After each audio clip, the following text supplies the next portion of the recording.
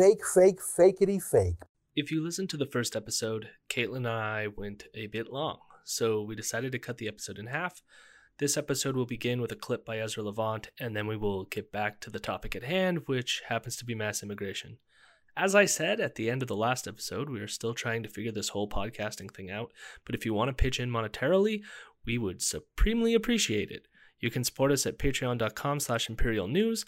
You can find us on Twitter at Imperial News with a Z, and that is Imperial News, NEWZ. Get it? We have set up a Facebook group, and you can email us any question at imperial.fake.news@gmail.com. Thanks for listening, and enjoy the rest of the show. Ahmed Hassan himself is a Muslim refugee from Somalia, and he has announced plans that he will bring in more than 1 million more migrants to Canada in the next 3 years, 40% of whom are uneconomic. They're either old and sick or illiterate or refugees or in some other category. Look, you have this immigrant refugee who's now creating a policy that's going to let 1 million people in. Yeah. Right? Now, he does frame it accurately here, which it is going to be a policy that happens over 3 years. So 1 million people over the next 3 years. This actually isn't too much of an increase. No. Over the long run. Right. This is actually a consistent thing that's happened. And when you track the numbers, it's really interesting that when you measure it in terms of percentage of population, immigration is not increased. Okay. So if you measure, so this is how big the population is, and this is how higher immigration is, and say it represents roughly 0.5% of the population that we immigrate into our country every year. That number has remained consistent. So as our population grows from both immigration, people who have immigrated and then become citizens, but also people who are born through normal Canadian fucking. Okay. Yeah. That percentage of population that we immigrate in remains consistent. It's never increased or it varies slightly, but it's roughly always around the 0.5% range. Okay. However, because the population is steadily increasing every year, we allow a bit more immigrants every year, right? So this jump to 1 million is actually just the standard sort of ramping up of the number of immigrants that we let in. Just bringing them in to join our already long lineups for hospital emergency rooms, for food banks and schools. How do you feel about that? We're sometimes told that we need mass immigration to do economic work in Canada, but if you're saying right from the outset that nearly half the people you're bringing in as immigrants are not economic and never will be, why are you lying? And again, this is an issue of framing. The Liberals have set up that we're going to accept 60% of our immigrants as an economic class. Yeah. Economic migrants. And what that means as a class is that these are people you're bringing in specifically for work-related stuff. They're skilled immigrants. Right. The other 40% represents what are called family reunification, and then the other class is refugee. Yeah. Right? Now, here's the thing. Ezra has framed this as the 60% are people who are economic and they're workers, and we like that. The other 40% are people who are going to be parasites who are a burden on our society, right? So some of the things that he's listed. A lot of people think that, though. Yeah. But here's the thing, is that's not how it is. Right? Yeah. You might be a person who got through the immigration system under family reunification and be a 20-year-old engineer waiting to work. Right? Yeah, There's it could nothing be about a son of someone that's Right. So that's just the reason the method by which you because they immigrated. assume they're bringing their parents over who are already old and retired, and then they're soaking up our social benefits and pension and stuff. But right. I don't think they understand even how those No, systems work. But I have to say the problem is, and this happens all the time, is you're using immigrants as a scapegoat for the actual issues. Like he is naming very relevant issues in the Canadian society. We do have long lineups for healthcare. Our healthcare system is imperfect. It's better than the States, but that's a small bar to jump. And so we do have not great healthcare. Our healthcare system does need a lot more perfecting, and fine tuning. And there's reasons for that, which is That has nothing to do with immigration, though. we had 10 years of a conservative party that defunded our healthcare industry. And even locally in our provinces, we had conservative governments that defunded the healthcare industry. Exactly. Or came up with unlogical, not evidence-based policies that they just thought would be better because it was more fiscally conservative. He's even mentioning things like pension benefits, and I mean, again, that system doesn't work anymore. People are living longer than they ever have before. We don't know when people are going to die and when they're going to run out of money, right? And then on top of it, it worked when there's people having tons of kids. We don't have tons of kids now that are going to help fund every retired person's income, and therefore more older people are working. And so I just think... And that's the justification that Hussein gives and the liberal government for making the economic class 60%. So that you bring people in who can work in nursing homes and stuff like this to take care of our growing elderly population. Sure. That's the justification that they're using. And Ezra seems to think that, okay, so say you have the 60% coming in that are this economic class, that somehow this extra 40% is like going to add that stress, but we're still creating a net economic class in that sense. Right? So even by his like sort of rationale, it doesn't make sense. But then the further point is like, he's under the assumption that these people are somehow going to be a drag on society, that it's going to create a system that's already crowded. But say even if we had like a legitimate, or even with our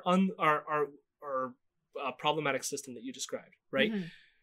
These immigrants are not going to necessarily create the kind of stress that he's talking about because they're going to be paying taxes.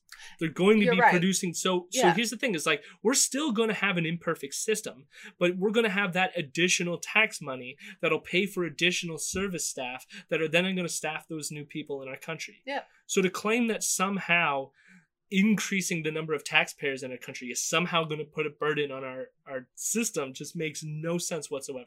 Just nobody thinks that makes sense except for conservatives that want to fearmonger about immigrants coming into this country. Yeah, no, you're absolutely correct.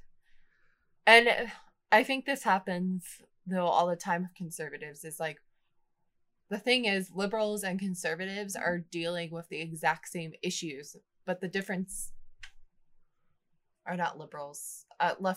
More leftist, more right-wing. I'd like to term it as that. That's better. We're dealing with the exact same issues. We're just going different ways or different approaches to seeing the issue. It's like, I'm going to blame a certain group of people for all the issues, where we're going to, as leftists, blame the root causes of these issues and get really down to it, because it has nothing to do with immigrants. These issues existed before quote unquote mass immigration issues were happening.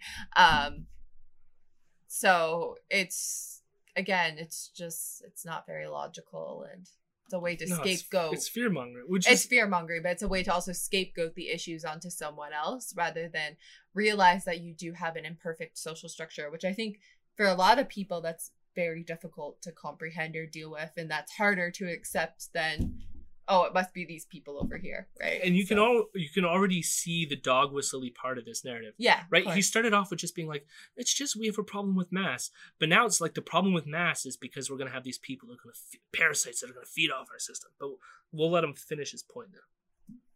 It's the mass part. The mass. Anyone wonders why wages are depressed, why rents are high, why universities are crowded, why traffic is terrible. It's the mass part. You can't add 1 million. I just want to pause it. Traffic being terrible because we let traffic is 1 million terrible. People over 3 years. Yeah. Somehow that's going to cause the traffic issues. Anyways.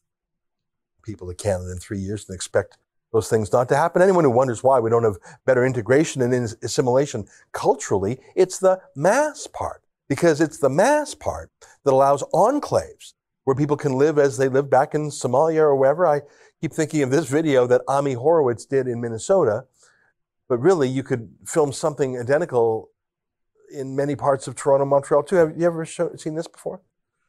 So I'm not going to play the video, but it basically is just people being asked this question where they're like, what country would you rather live in, Canada or Somalia? And the people would say things like Somalia. And here's the reason why, which is so stupid about this. Refugees coming to this country, they may like Canada, but they're aware of the fact that they grew up in Somalia. Yeah. They didn't want to leave Somalia. They left because of it turned into a war zone. There might be other reasons they want to stay in Somalia, right? So it's like for them saying they would prefer to live in Somalia is probably caveated by the fact of saying something like, I would prefer to live in Somalia if there wasn't a war going on there, right? Yeah. In the sense of they wouldn't have left the country if not for the fact that there was a war that happened. Well, even countries that aren't exactly war torn, like a lot of people have those sentiments. Like they come to another country and they want to, like they really love their country, their culture, the day-to-day life of living in that country, but they are told that this is better opportunities maybe for your family. So it's not exactly like those push migration factors where you're like kind of like pushed into like becoming a refugee and forcefully having to leave a country due to maybe like war, mass poverty, hunger, etc., etc. It's more of these like you might have been well off in that country and then you were told this country has better opportunities and you're fed this your entire life, and so you want to do this for your family because you want your family to have a really good successful life. You want them to have better outcomes, which is like you're a parent, you want your kid to have the best, right? And so most parents do. And so they move over, and then sometimes they realize, oh, it's not this American dream that I was told, or I miss the day-to-day life because I'm used to something like this. So yeah, I would prefer to live there, but it's not good, right? Like it's just not, right. It's not going to help me in my future. It's not going to help my family. It's not going to help, this is the path I need to take because I need the American dream or the Canadian dream, right? So I mean, there's so many ways of it. Like, yeah, I can think of people being like myself. There's parts of growing up in Southern Ontario that I have a history with. That if I moved to another country, I could be like, I wish I was back in Ontario because I could go to this place I used to hang out before. Yeah. And right? So it's or like it's nostalgic. Like it's like, oh, I grew up here. Everything I know about the world's here. Or people have a hard time integrating. And so they're like, it's easier. I have my family, I have my friends. Which is why, and like he says the reason what, so it literally is just him going, what country, I don't think it was him, it was one of his reporters, Kian Brext or whatever. Okay. It'd be like, what country would you prefer to live in, Canada or Somalia? And they'll be like, Somalia. What country would you rather, right? And all these people would say this other country. And for one, this is a stupid thing to do because you don't know how many people they left off the cutting room floor that might have said the opposite, right? You also don't know the nuances of it. Well, you know nothing because it's just such a stupid fucking question. And then he goes and says that the reason why they stay here is because they want free stuff. So they're staying here because they want free stuff, but they would prefer to be in Somalia. Which is just like, how do you get from asking some Joe on the street, where would you prefer to live, to then say the only reason they're here is because of free stuff? Again, like... So then wouldn't you say I prefer to live in Canada if that's the case? Like, that makes zero sense. Nothing that says makes sense. But I mean, and again, like we didn't miss it, but like the one thing that he says here that's actually really exposes the dog whistle is now he's getting into culture. That they create these cultural enclaves. They come here, and because of the mass, if they only came here in like dribbles rather than a mass, somehow they wouldn't form enclaves. But because they come here en masse, they create enclaves. And none of that is true. Our system is set up where we have, and there's criticism here, so I don't want to say that this is the perfect model either. But we have ways of integrating immigrants into Canadian society, and there's laws in place that sort of facilitate that process. So it's not simply we bring them over here and we put them all like in this one section and they stay in an enclave. Now, some enclave, well, I don't even like the term enclave because that seems loaded and dog whistly, but you have a lot of people with shared relationships from back home or shared cultures that might, say, live near each other and attend the same mosque or participate in the same cultures. So there is, and I'll get the actual title and author of it for the next time we record because I can't remember at this moment. But there is this one article that outlines the Canadian history of immigration policy, as well as like how, like, you do have certain ethnic, racial categories that are immigrating into Canada at certain points of times, but that a lot of it is because of the social, like the social outcomes in their country so that they need to leave. So like at one point in Canada, you had mass immigration of people from Poland. And there is, like, he does have some... That's me. Yeah, or Italians well, not me, in the but my 1950s and 1960s after World War II and that breakdown of, fascist Italy. A lot of them came over because it wasn't doing so hot, right? And so that's why they came over. And I mean, they did struggle with assimilation because it was this mass group of people coming over that were so ethnically different from the Canadian culture. And so what they tend to do, because they're not accepted, is they create their own little towns where they do have their own little markets that give them a sense of home, where they do have their places of worship, where they do have their schools that have maybe Italian names to them. And we're seeing that with other ethnic populations. But I think the biggest difference than it was before is because of the skin tone. Yeah. Because they're not white. They don't blend in as much. They have odd sounding names. There still was tensions. It caused it what? There still was. I mean, like, even though the Polish have more like lighter skin tones, there was still prejudice against them. Or you hear the name, right? You hear that Polish sounding name when you introduce yourself, and there was assumptions about what you were like. And like with Polish people, I always hear the stereotypes like, oh, they're poor. What? Stupid is the big one. Yeah, yeah. Poor, stupid laborers. Yeah. That's what I've always heard from people, which is awful. But finish.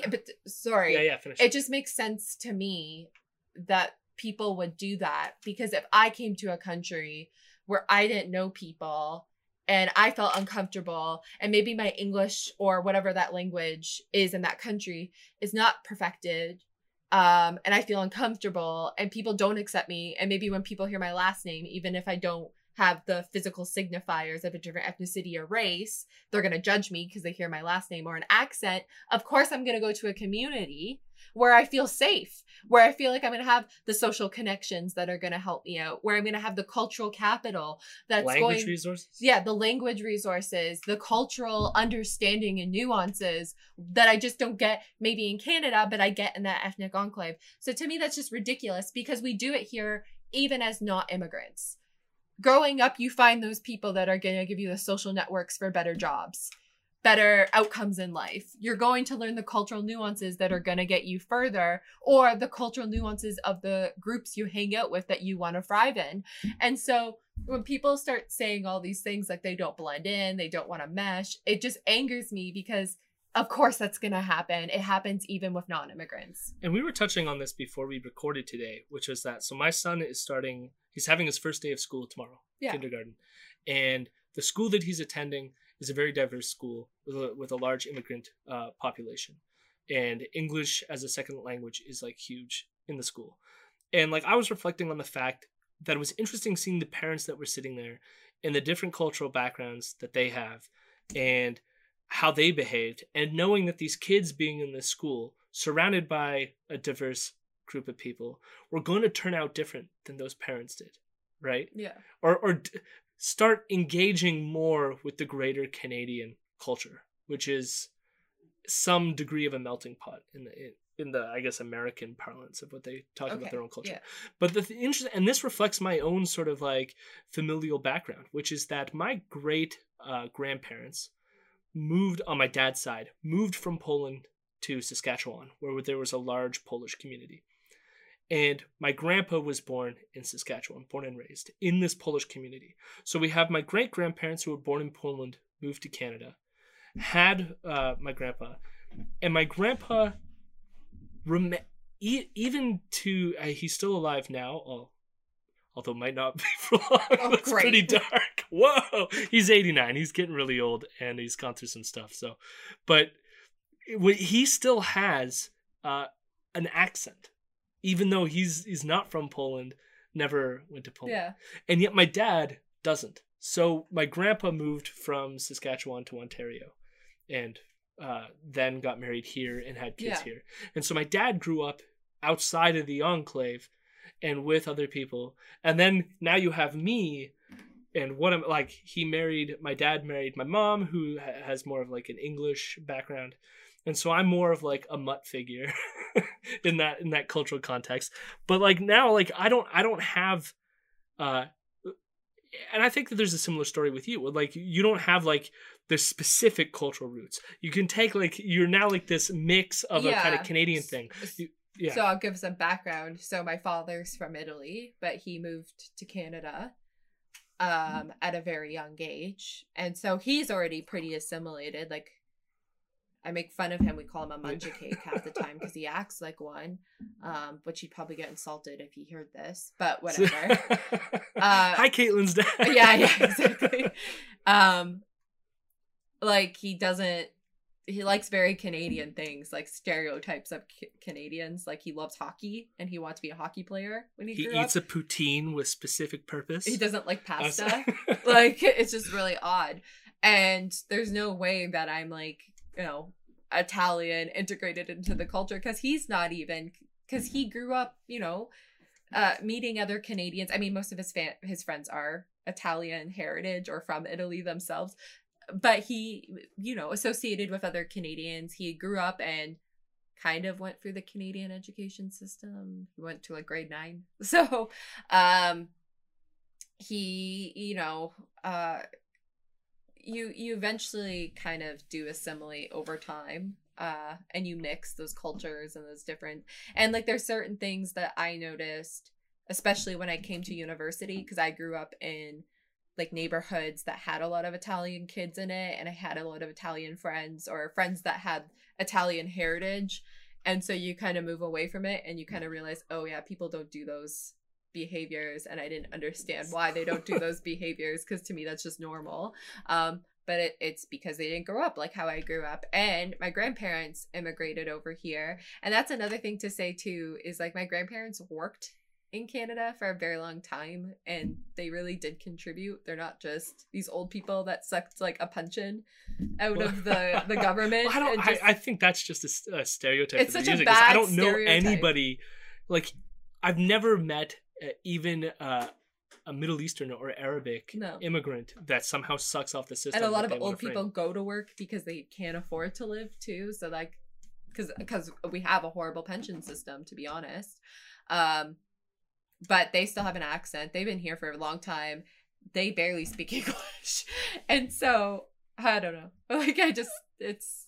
And the thing is, you make do. Like, my wife works for a company that places jobs. I won't go into too specific details to out where she works, but you get a lot of immigrant people going through there getting jobs. So it's like, it's not, and the impediments that they might have are employers that are specifically racist, that don't want to hire brown people, right? Yeah, absolutely. And that's a problem, right? Yeah. It's not them themselves being somehow lazy or not willing to work or trying to be a parasite, but that they might be excluded from some positions because of racist employers. But it's just horrible stereotypes about groups of people. And there's a study, like, this is another thing, is I don't know the study off the top of my head, but I have looked at information showing that basically first generation immigrants do share a lot of the culture that they came from, but as the generations go on, and usually by the time, at least when the third generation comes, they've reverted to the norm of or the whatever culture they've immigrated into's sort of norm of society, right? So just like in my history and somewhat in your history, like we're second, third generations into Canada, that we become the norm, right? Yeah. So we're now just as likely as the average Canadian to commit crimes, or just, right? So, because like, and the reason why I looked at this information like years ago, which is why I remember it, was that a lot of people complain that somehow immigrants are more likely to commit crimes. But that actually isn't true. First generation immigrants are actually less likely to commit crimes. And most likely the reason for that is they want to be on their best behavior. Yeah. Right? And so they're going to avoid being deported and going back. Where as you go into further generations, you now approach the norm of Canadian society. So second or third generation people from immigrant families are now just as likely as the rest of Canada to start committing crimes and other things, because you're now no longer thinking that you must be on your sort of like best behavior or putting up appearances. And so the interesting thing, now getting back to Ezra, that was I think it was a good discussion, but he starts talking about this Angus Reid poll that shows that 49% of Canadians want a decrease in immigration. And he frames this in terms of you can see that people don't want immigrants or an increase of immigration. So we don't want this massive immigration. And as I argued, the liberal policy, I don't think is an increase in immigration. If you base it on percentage of population, it's remained consistent the whole way through. So I don't think this is an increase, but people seem to want a decrease. And even those numbers, because I looked at how consistent they are, about 50% of the population always wants a decrease in immigration. Okay. Now, what does that mean? I don't. Maybe that just means that a large part of or a large part of any population is racist. You perceive like anyone coming in is somehow negative and an outsider, even though most of us in Canada are themselves immigrants by some generational standard, unless you're native. But even the natives, I mean, they came in 10,000, 20,000 years ago. Yeah. But either way, there's this idea that somehow Canadians don't want immigration or don't want an increase in immigration. In fact, the polls show, I said this earlier, that only 6% actually want an increase in immigration, and something like 31% want the levels to stay the same. Yeah. So I mean that's not too surprising, but he's pitching this as this idea that Canadians mostly want a decrease in immigration. And that's partly true. And it actually has increased slightly in the past 4 years. And the thinking is this is the result of anti-immigration sentiment that's being pushed by the far right that has accounted for these numbers to slightly increase. And that's worrying, and it's partly why we want to do this show and do this debunk, because there is a lot of bad information going out about immigration. Yeah, of course. It is creating people becoming more polarized against this issue, and Donald Trump doesn't help with that, and Ezra Levant isn't helping with that. Actually, this just reminds me of we had a free speech kind of round table at our university, which is Western University, located in London. I want to be able to say Merry Christmas again. So we were talking about free speech. This was in lieu of Doug Ford mandating universities to draft a freedom of speech mandate or policy, that followed a certain guideline and formula. And so they decided our school to have a lot of consultation with the student body, and anyone can show up to these roundtables and vocalize concerns that they have, things they would like to see included, etc. So it was a little more bottom up rather than top down of approach, since this was causing a huge fuss and concern. And so I attended one of these, and this one girl came and said, and before she even started speaking, kind of broke out in a nervous rash, because she was really, you could tell she was getting concerned that I'm around the leftists. Yeah, I think what ended up happening was she knew she was going to say something that wasn't a popular opinion, and she knew she was going to get criticized for it, and I think she was getting nervous because us PC leftists are against free speech. Well, it's not even that. I was already being quite antagonistic from the get-go of this free speech debacle. But what started the conversation was these two men in, I think, some sort of science program, because they were explaining to us that there is only two genders, and you can't like deny the science behind that. It's biology. That's what they're basically arguing. And one of the professors that was sitting there was like, it's a lot more complex than that. I think you need to do more reading. And they basically, I'm a teaching assistant at Western, and they were basically saying like, oh, well, I get failed for saying something that's like racist, sexist, etc., even though I find an academic source. And I was like, you need to be critical of your sources. So you can't just say something without making sure you're like, I don't want to see something from Wikipedia. I don't want to see something from like some news site. It needs to be an academic resource, and it needs to be recent. So if you're getting something from the 1500s, that's not sufficient enough because it's outdated evidence. Unless if you can find another study that supports that. And I think you'd be tough out of luck define what you're saying that's supported in current literature. And so they looked a little upset by that. But that girl, it gave the girl motive and the momentum to say, well, I just want to come here because I feel like my culture is under attack. And I thought maybe she was from some sort of other, like white passing, but could have been from like or like maybe she's Jewish, or maybe she's like from some other minority religion or ethnic group. What they call non-visible minorities. Yeah.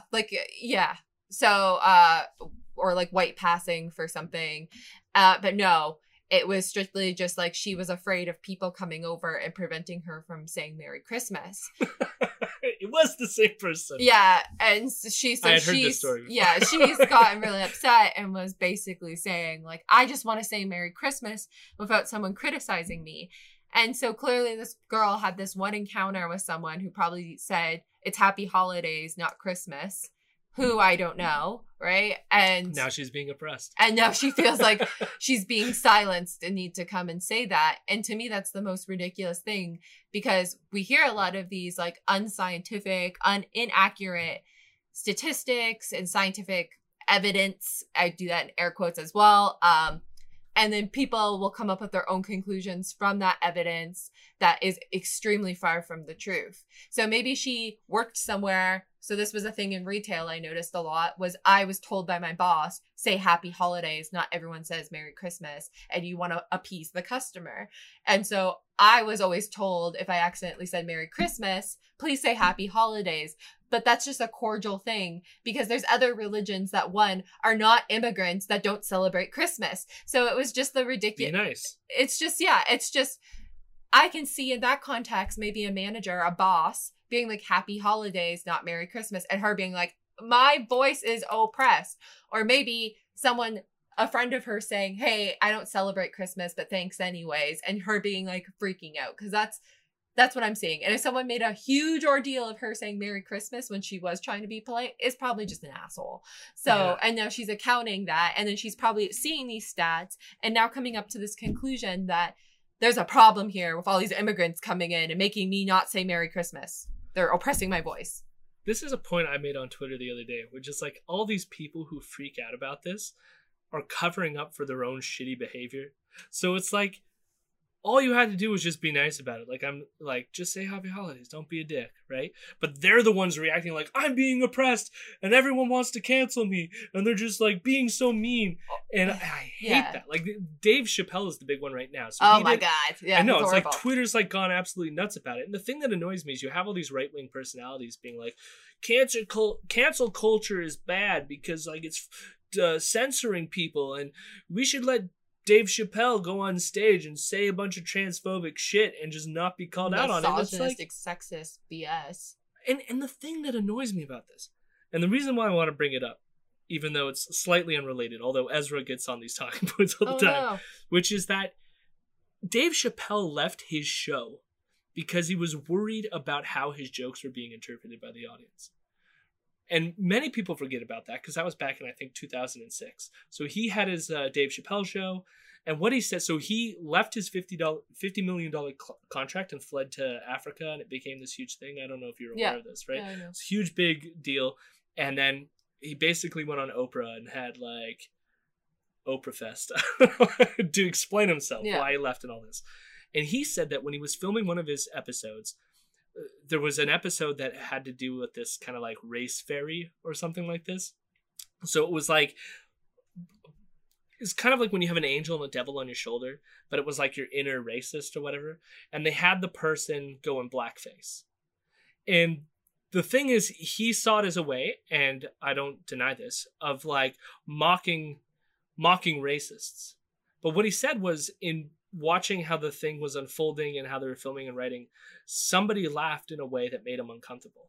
When he started to realize that not everyone is going to have the same uptake as everyone else. Yeah. So even though he perceived the joke in a way that was sort of mocking racism and stuff like this, he realized that other people could uptake the joke in a way that, black people.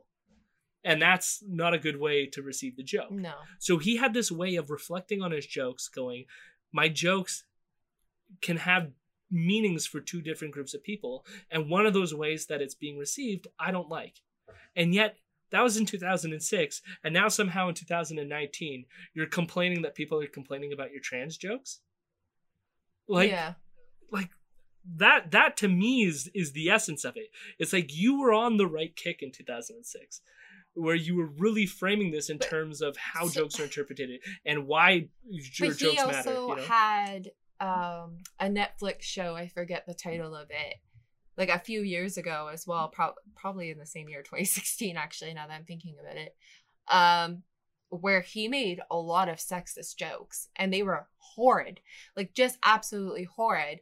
And then he would go on and say very progressive things about race. And so that's the thing, is sometimes people can be very like woke in this one issue, and they can be very well informed, they understand it. And I mean, he is a Black man, he probably understands the nuances of racism more than I probably do, or definitely do, and he can speak to that and make it funny, but also like dissect it in a better way than anyone probably could that is white. So no, I'm going to agree with. I have so much more to say about that, but we're got to keep on time. I guess so. Yeah. All right, so I'm going to move into another clip. So there's a lot in this clip, but we're just going to play it and see where it goes. It's not allowed in the narrative. And so when this very simple, very underproduced billboard went up, say no to mass immigration, it was a shock, not to normal Canadians who polls show think that way, but to the official keepers of the ideas, the media party, the political establishment. I should point out that it's not just the CBC and the Liberals who hated this billboard. Timid half-conservatives did too. They know that mass immigration is politically deadly to conservative parties in the long run. It's how the Democrats won California. It's how the Democrats will win Texas. They can't get voters to change their minds and be socialists, so they just bring in new voters from Mexico. That's the way they do it in California and Texas. The Liberal plan in Canada couldn't be more explicit. I don't know if you remember our story from a couple years back. Syrian refugees to Canada literally were asked to sign. Okay, I'm going to pause here before he gets into this next point, just to talk about this whole like timid conservative. Well, for one, calling them like half conservatives, they're not real conservatives, because real conservatives will be against immigration. The other thing that annoys me about this is this assumption that immigrants vote en masse as a single bloc, which is not true. You get various demographics within certain immigration populations, immigrant populations, that have various different degrees of voting preferences. And a lot of immigrants that we get are actually conservative in a way. Either they come from conservative cultures, or the religious identities make them against things like gay marriage and stuff like this. And that's complicated. I'm not saying that that is true. Again, I don't want to fall in the same trap that they're doing and say that that's true of the whole block of them. But my point is that immigrants are diverse, just like any population is diverse. So to assume that they're going to one block and not the other is not true and isn't fully backed up in the data. Now, there's some data that a lot of immigrants vote for Liberals. And part of that could be because you actually want to see your family and other stuff immigrate with you. And so therefore you would support a party who at least signals that they're pro-immigration. And you actually saw a shift in a lot of conservative politics to sort of signal that we're pro-immigration too. So that's why you can see here that Ezra Levant does not like Andrew Scheer, because Andrew Scheer's, and we're going to get to it, but like most of his issues with the immigration has more to do with these value questions than it does with the absolute numbers of immigrants that we're letting into this country, right? So the mass question doesn't bother Andrew. It's more of like, do they believe in Sharia law or something? Right? But you can see why. And in the end of the day, like the numbers of immigrants that are coming in, they're not going to sway an election that much that somehow the Liberals need these people to come in, or else they're going to start losing elections or anything like that. So anyways, I just want to raise that point. Now we'll go on to this issue with the Syrian refugees that he's so shocked about. Here it comes. Photo releases on the photo releases to let Trudeau take a photo with them. That was their most important purpose to Canada. Now, I don't think that the Liberals had in mind that the most important part of the Syrian refugees come over was to do a photo op with them.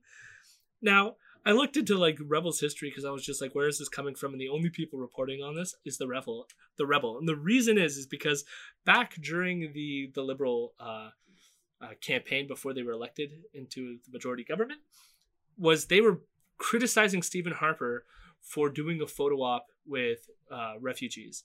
In particular, they had some claim that the conservatives were going through their portfolio of all these immigrants to choose specific families that highlighted conservative values so that it would make the conservatives look good, kind of thing, right? And so they were criticizing that. And you can maybe call it then hypocritical that then the liberals do something similar in that they do a photo op with immigrants coming over from Syria, right? Now, the Rebel, because they're the Rebel, did a Freedom of Information Act of FOIA or whatever. They FOIA'd the government to get emails about this, and found that they found 2 emails in their FOIA that show that like party staffers were like, oh, don't forget to get the Syrian refugees to sign the release on the plane in Syria before they get here, just so that we don't have to worry about them landing, filling out a form, and then getting their photo taken. So because they just said, we want a photo, make sure they sign it before they get on the plane in Syria and then come here so they're ready to take the photo, that somehow this is a huge scandal. My God. Where it's like, whatever, take your photo. Like, I don't think it's a scandal. I also don't care. And clearly, yeah, they're probably doing it for political gain. Yeah. Be like, look how friendly we are with immigrants. But like, I participated with Andrea Horvath, who was running for the leader of the Ontario government. I participated in one of those photo op things. Like, whatever. I was used as a political tool, and I don't care, so whatever. Be campaign props for Trudeau, and obviously to vote for him. Oh no, campaign props. That's why Trudeau goes to all the mosques, including mosques that have been associated with terrorist recruitment. Listen to how Trudeau bragged a few years back about visiting, listen to him say it, the Asuna Wahhabi Mosque in Montreal that the Pentagon says was an Al-Qaeda recruitment center. So this is going to take a bit more breaking down, and this is really annoying. And this is what I meant by, like, I think I said this earlier, which is that they use these like old talking points from back in the day and just throw them out there at random. So like we're talking right now, just like this whole segment is just like random, like here's this, here's this, here's this. And so now we get, oh, there was this photo op with the Syrians. And now it's like, oh, you got timid conservatives. And now it's, oh, Trudeau went to a mosque that was on a terrorist list. Yeah. Now, so here's the details about this mosque. And well, before I get to that, so he plays a clip, and it's Trudeau going, and the conservatives are getting all mad at me because I went to the Asuna Wahhabi Mosque. So he's like mocking conservatives. Yeah. And the image that Ezra wants to paint is like, how dare he mock? Because like it was on a terror list. Like this is really bad, and he's just mocking that he went to here. So here's the story of this mosque. So it's the Asuna Mosque in Montreal, and it is a Wahhabi Muslim population.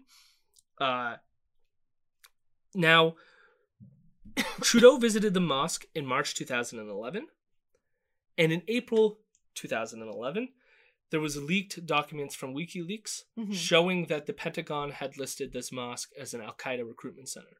Okay. So even when Trudeau visited the mosque, it was not known that this was a terrorist recruitment mosque until a month after he had visited it, right? And I say known just in the sense that these documents leaked, because as I'm going to show you, I do not think that this was a Al-Qaeda recruitment mosque, and I'll explain why. So the main link that people have is this individual name, and I'm going to butcher this name, Mahmoudou Oulad Slahi? Slahi? I don't know. I don't speak Arabic, and I apologize for this individual.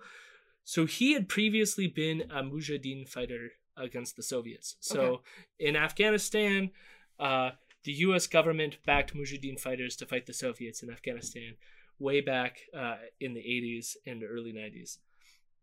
Now, he left that conflict and he stayed for a bit of time in Montreal and attended this mosque, right?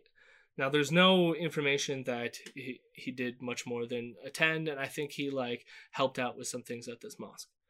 Now, this individual, he's of Mauritania, I think is the country he came from, which is a country in Africa. So he's a Mauritian, I think is how they refer to themselves. But he visited Montreal for a year at this mosque. Now, while he was at this mosque in Montreal, there was this other Muslim in Montreal named Ahmed Rassem. Now, what Ahmed did was he was a member of Al-Qaeda, and he plotted to bomb the Los Angeles airport in 2000. So this is before September 11th. Okay. Now, this plot failed, and a lot of the people involved were arrested. And Sahai has denied any involvement in the bomb plot. Now, what the U.S. claims is that during the year that he was in Montreal, that he somehow contacted Rassam and they chatted. Now, there might be some evidence, I can't find any evidence that he actually communicated Rassam, but the link there is that that's what the U.S. government thinks happened, and therefore he played some role in this international airport bombing, even though Sahai has continued to deny it. And not only has he continued to deny it, the Canadian government, the German government, and the Mauritian government all investigated this, claiming that he had no involvement in the attacks. Okay. Now, it wasn't until after September 2001, when the Twin Towers fell down, that the U.S. government started to go through their list of suspected terrorist suspects, and basically was like, we're going to recheck on these guys, right? So they got super involved in the terrorists after September 11th for arguably, you could see why they did it. Yeah. And so Sahai, who's now living back in his home country of Mauritania, was then sort of like investigated by the U.S. again. Okay. Now, he cooperated in that investigation. He willingly showed up and helped out. And then eventually he was taken from Mauritania and sent to Jordan in the Extraordinary Rendition Program. He was then tortured by the U.S. government, sent to Guantanamo Bay. He's been in Guantanamo Bay until 2016 when he was released. In 2015, he released a book that was called the Guantanamo Diaries, which basically explained his torture. It became a bestseller, and he was released in 2016 when he was declared no longer a threat to the U.S. He was never tried, never found guilty of doing anything. Okay. And he was kept there and tortured. Now, he did confess under duress that he was involved in the Millennium bombing plot, which is the Los Angeles International Airport bombing. Yep. But he has since said that the only reason I said that was because I was being tortured. So you can make it out of what you will. I happen to think that the person is innocent based on this evidence, and the fact that many people investigated him beforehand found him no connection, that he didn't talk to this Rassam person. Yeah. And so this probably innocent person was sent and tortured. Yeah, that's not okay. And yet, this is why Ezra Levant thinks this is a terrorist mosque. Yeah. That's it. That's the sole relationship. So the fact that Justin Trudeau spent any time at this mosque means he's somehow associated with terrorist organizations. With terrorist organizations, and he's somehow like look how insane that is. You just made these like loose. But so you just did a bunch of research though that dissected all of this. But a lot of people would hear that and not do that research and be like, "Oh my God!" Like he visited a mosque. He must be Islamic. He's a secret.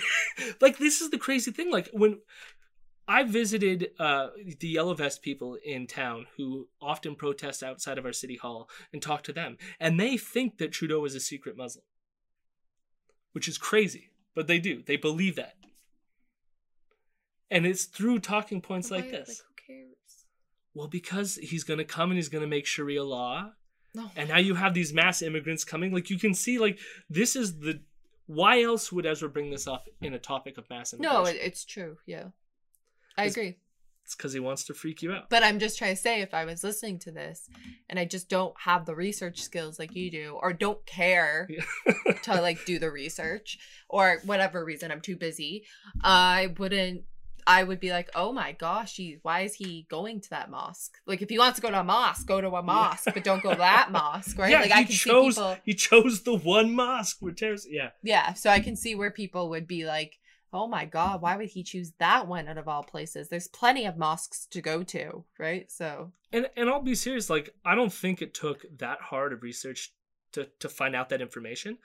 But compared to other Google search, it wasn't easy. Like, I had to read article and article before I'm like, I built a sort of like framework to go, okay, this is someone who went through shit. But you also have the ability to go through credible sources, look up that thing. Yeah. A lot of people don't learn that.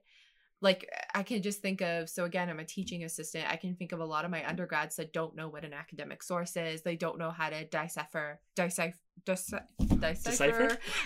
got stuck. Between like what is credible, what's academic, and what's not, what is founded in the claims, what is unfounded. They don't understand that yet, and they don't know why they have to do it. Like, it takes a while for people. Like, I can't even count the many times I've had to say, in-text citations, people, it's important for plagiarism, but they don't understand why. That's the problem. It's not that they disagree with me. It's just, I don't get why. This is stupid. This is extra work. And it might be the same thing. Oh, why would I go look up this when I'm busy? I have kids to take care of. I'm tired, and I could just listen to this guy talk about it. And he just told me. Justin Trudeau. Well, that's my hope with this podcast, is like, for anyone who's, because the right wing, they're never going to be convinced. They're like locked in. Yeah, it's okay. But anyone that's kind of like on that fence, I would rather them stumble on this podcast and hear me sort of deconstruct that, so that you understand that Ezra is completely full of shit. Like, that's the whole point of doing this podcast. Yeah. So we're going to move on. We're going to get into Ezra talking about Andrew Scheer. Andrew Scheer typically refuses to fight on these grounds, as I've shown you before. That was actually when Andrew Scheer turned against us, and against me in particular.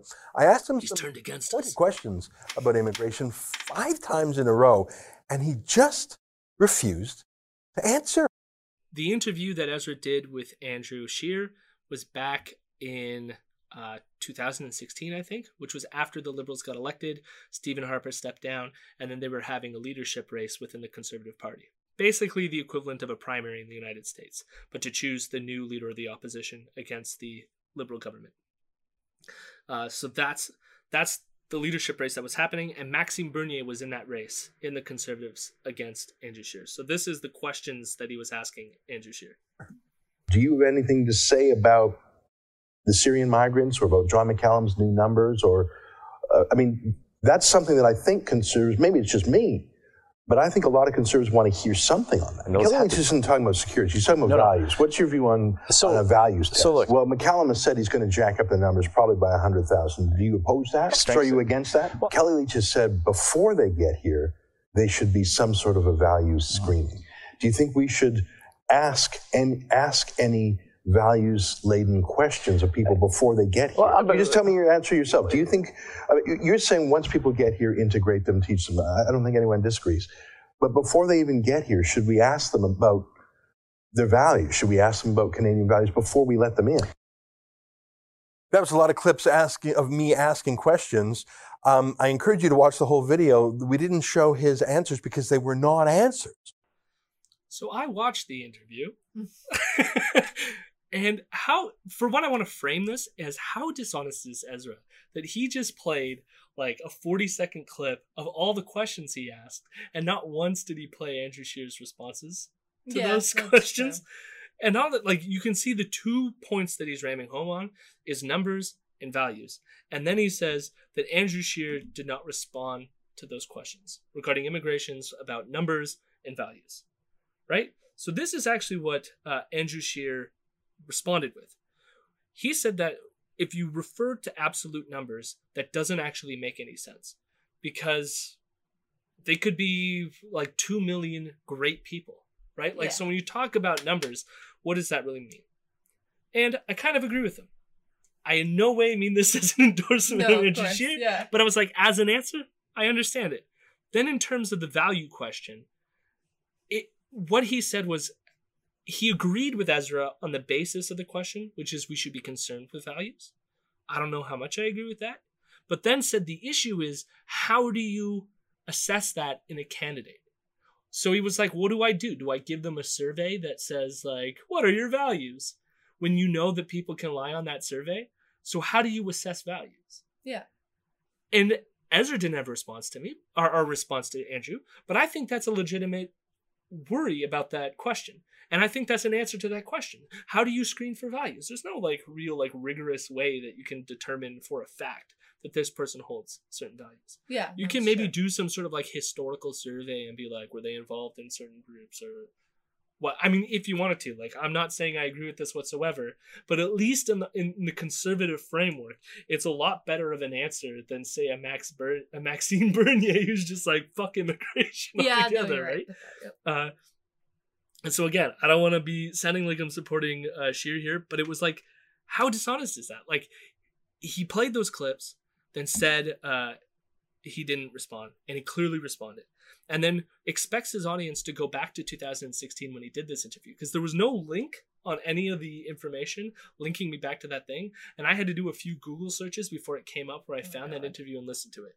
Then the other thing is, he said that this is the reason that Andrew Scheer no longer likes him. And that is just simply not the case. The only reason Andrew Scheer got rid of him, and I believe it was because of political expedience. I don't trust Andrew on this one bit, but it was right after Charlottesville.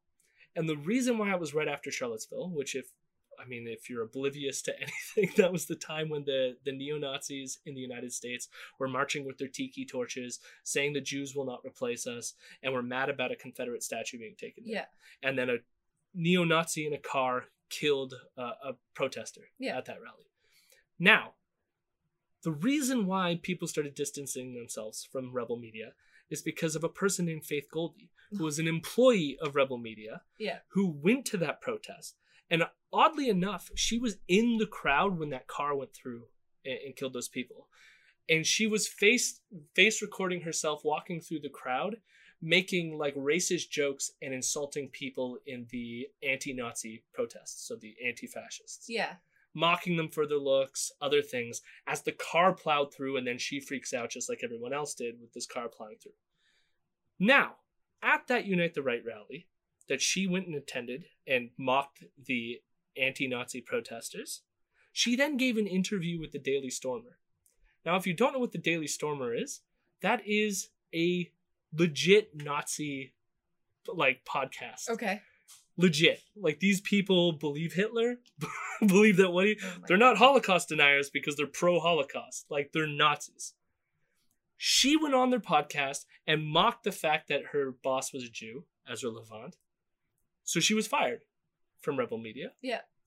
And because of this exposure to what Faith Goldy did, all the Conservative Party members jumped ship and were wiped their hands clean and were we want nothing to do with Rebel Media. And it's been that way ever since. Yeah. So, I say that, although there's some, again, incestuous relationships going on, because one of the people that works as Andrew Scheer's campaign manager has also worked with Rebel Media. His name is Hamish. I can't remember his first name. Something Hamish? Or maybe his first name's Hamish. Either way. Okay. He has some relationship to Rebel Media. So you can't say that they completely distance themselves. Yeah. But Andrew will never be interviewed by the Rebel and won't appear with them at all. Okay. He's made that decision. And that, I think, is why you can tell, even though he hasn't full out come out and said, I support Maxime Bernier, it's clear that he knows that Andrew Scheer is not going to support him. And he's not going to support him because of blowback of what happened in Charlottesville. Okay. Even though he's telling his audience right now that the only reason why Andrew Scheer has decided not to take them seriously is because he was just too aggressive with him about the immigration issue during the leadership race. At first, the billboard company, Pattison Outdoor, resisted this fake controversy, this manufactured Twitter mob. They're not a publisher. They're a billboard company. They don't write what's on their signs. They just rent space, and anyone can rent that space. In fact, their neutrality is an important part of functioning democracies. Stop mass immigration is a pretty simple idea, and I think it's the default idea. Shouldn't you have to make the case for mass immigration if you... So there's two things going on here. One is this idea that somehow this billboard space should be for anyone. Now, I'm a leftist. Let's nationalize everything. But for him, he's a capitalist. So if this billboard company does not want to host a stop or say no to mass immigration sign, that's up to the billboard company. Unless Ezra Levant, we're going to do it again.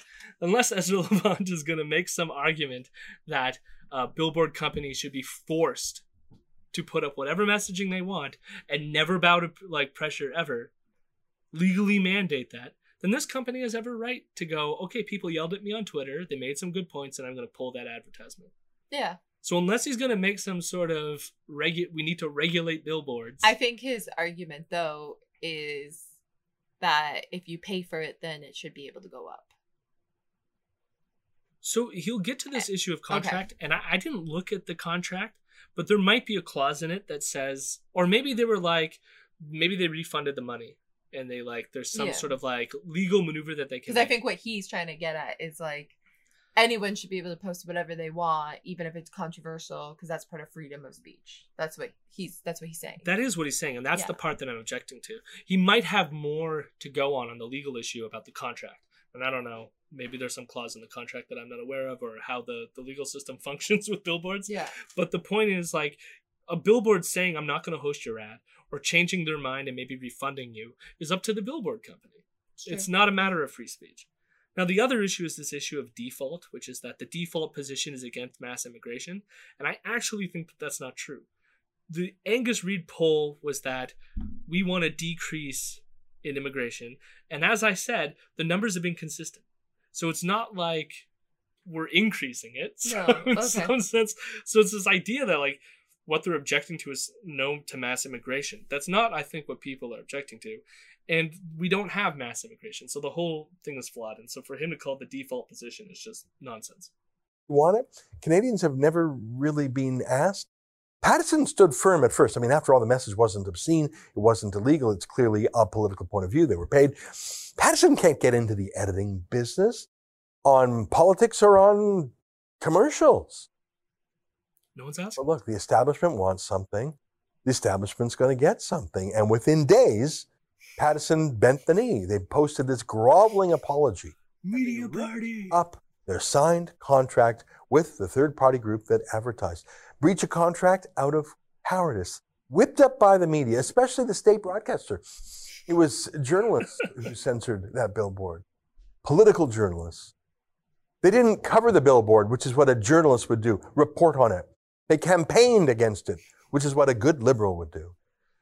So the thing is, like, I read a bunch of articles, and all the articles said things were like, this is the reaction the billboards are having on Twitter. Mm-hmm. So he's putting, like, the chicken before the egg here, which is that he assumes that it was the coverage of the billboards that created the Twitter outrage, when all of the media coverage was based on the Twitter outrage. Yeah. Now, he wants to claim that the Twitter outrage is somehow, like, not real, right? Of course. But it's more organic than the media reporting on how people reacted on Twitter. And frankly, a lot of people reacted on Twitter. It was like one of the top trending topics when I woke up in the morning to see Say No to Ass Man. So that's just nonsense. Lastly, so I want to get into one last clip, our final clip of the night, which is him comparing sort of Scheer versus Bernier on this topic.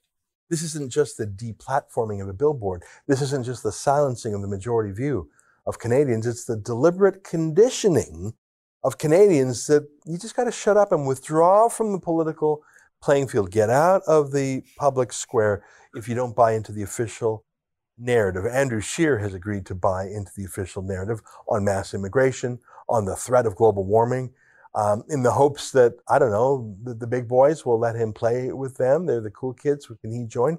I don't think it's going to work for him, but the media party likes the fact that they've house-trained him on global warming. He says it so much. Which is why the media party hates Maxime Bernier so much, an MP that they all used to rather like. He's so charming because they used to like him. These days he says that they think you shouldn't be able to say. You can disagree with the media party. You can disagree with Bernier. You can disagree even with the existence of the People's Party, but to silence him and to shut down the billboard company and then to scare the donors.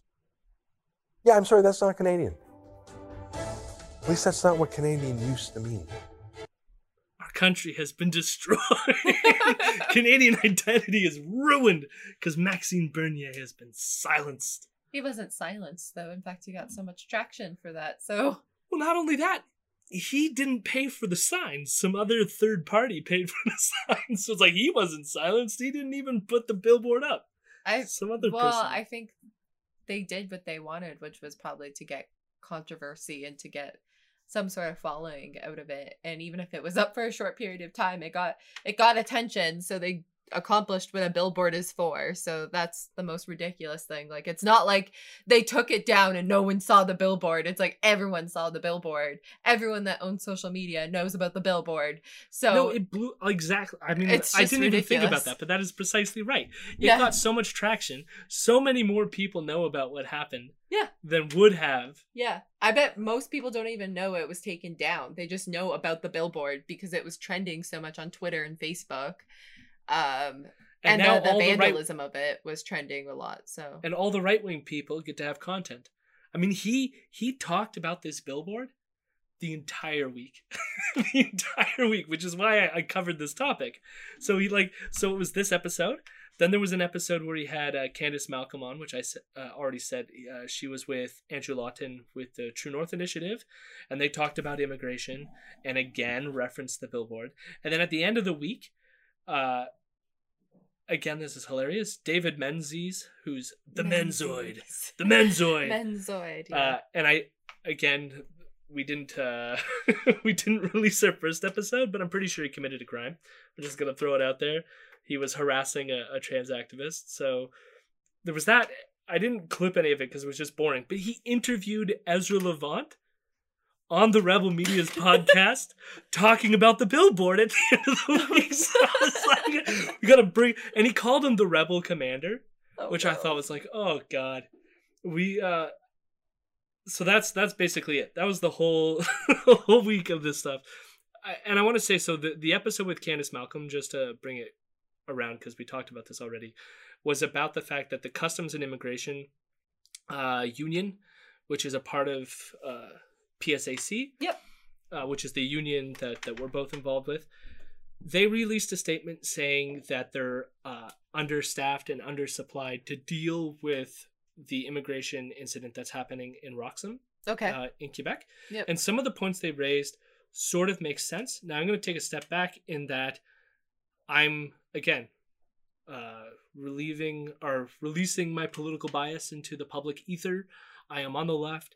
I have sort of views of I want less policing and like other things like this. Mm-hmm. And so there's some incidents of this where I'm like, okay, I don't necessarily agree with you, but I can see where you're coming from, right? So I don't necessarily want an increase in funding for border security because I don't necessarily think that it's necessary, right? Yeah.